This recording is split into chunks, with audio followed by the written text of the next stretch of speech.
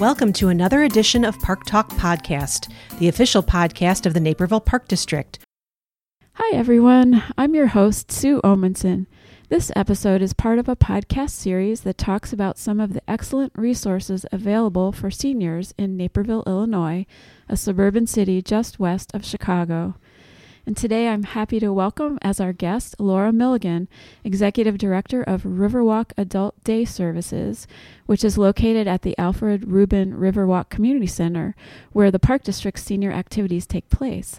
But the Riverwalk Adult Day Services is separate from the Park District's programs. So Laura, welcome today. I'm so glad to have you. Thank you, Sue. It's great to be here. And I'm interested to know more about your services. What services do you provide and whom do you serve? Well, we have an adult day program located in the Rubin Riverwalk Community Center.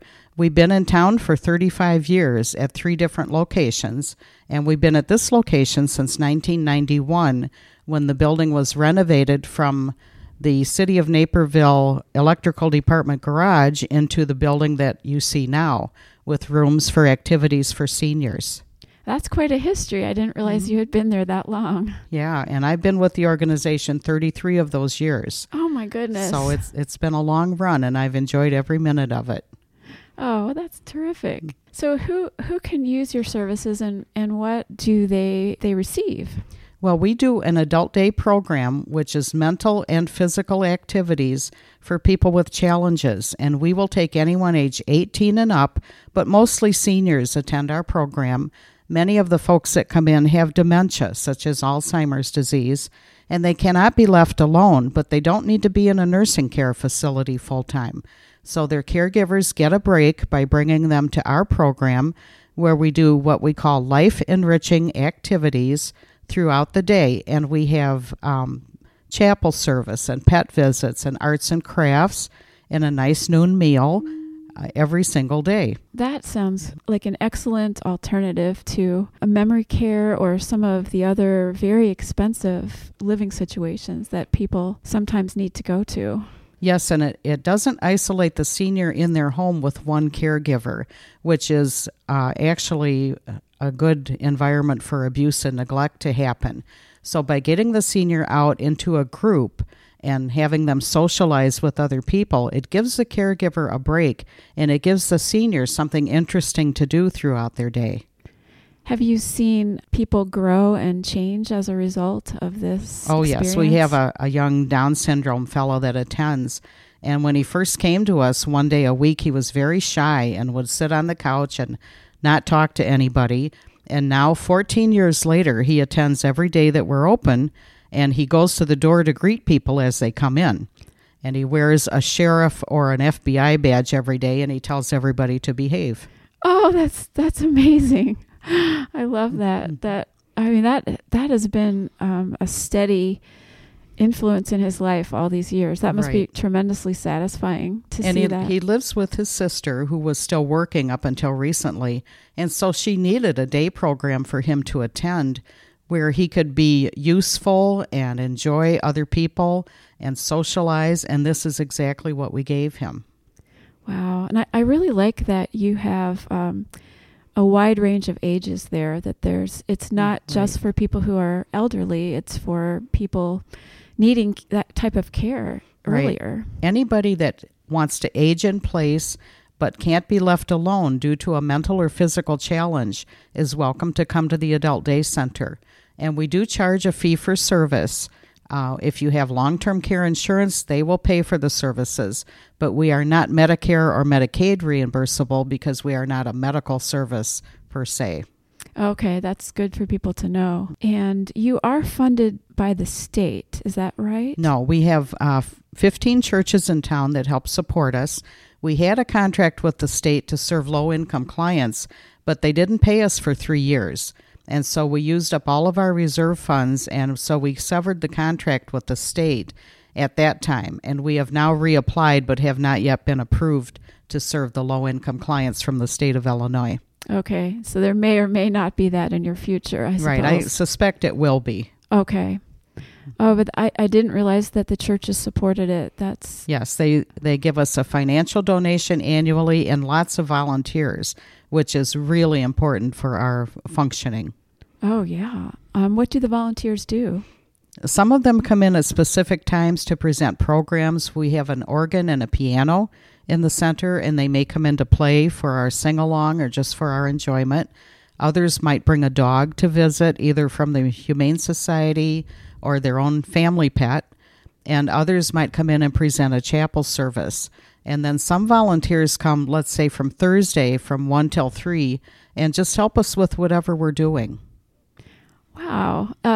That really sounds like fun. I think you can share your talents, your interests, and really enrich people's lives at the same time. Yes, we have a group of foster teenage boys that come in on Thursday afternoons and help us play games like bowling and in-house games.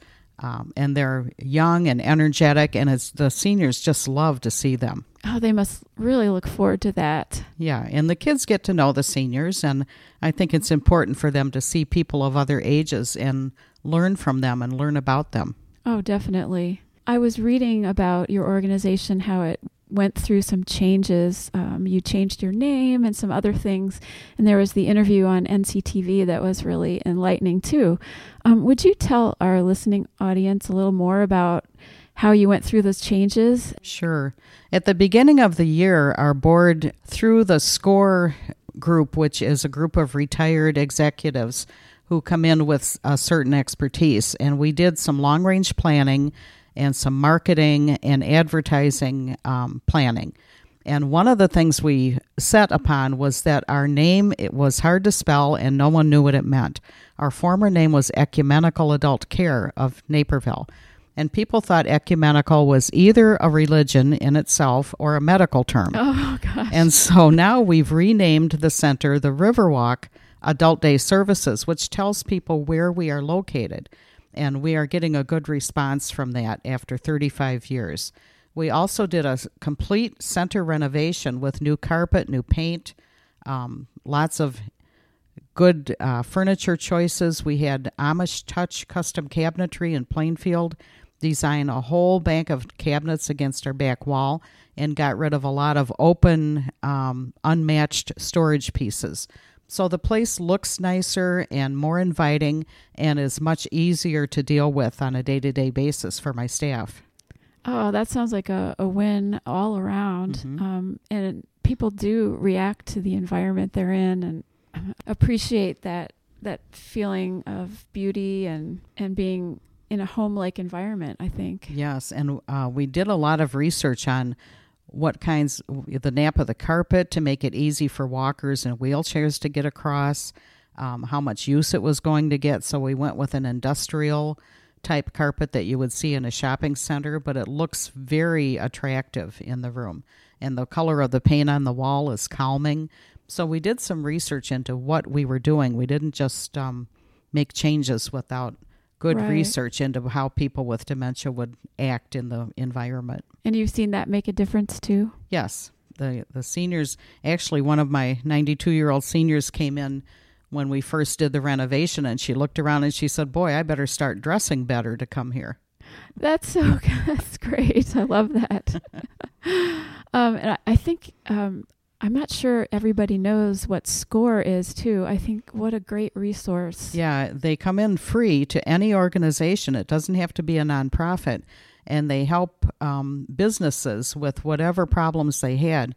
We were doing some long-range planning and trying to get more board members involved, and they've really helped us in that direction. It sounds like it. Mm-hmm. And with the naming and what about funding? I know you said that churches fund you. Right. The churches give about 1/15 of our annual budget, but the rest of it comes from fees we charge for services. Okay. And also we go after grants, and we ask the organizations in town that raise money, such as the Rotary and the JCs and those kinds of organizations. We ask them for funding, and we've been very graciously accepted by many of those organizations as well. That's wonderful. Mm-hmm. And to just the benefit to this community, helping people who are caring for their loved ones who need that care, and allowing people to stay in their homes is a tremendous service. We find that we've served over 3,000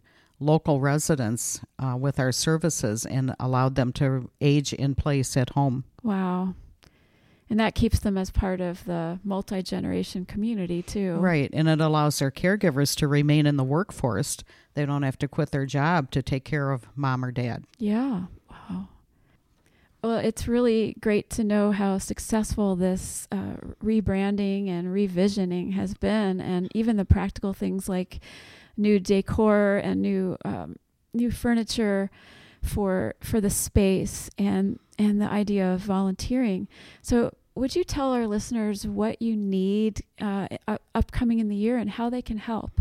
Sure. We have a Facebook site and we have a website, which is riverwalkadultdayservices.com.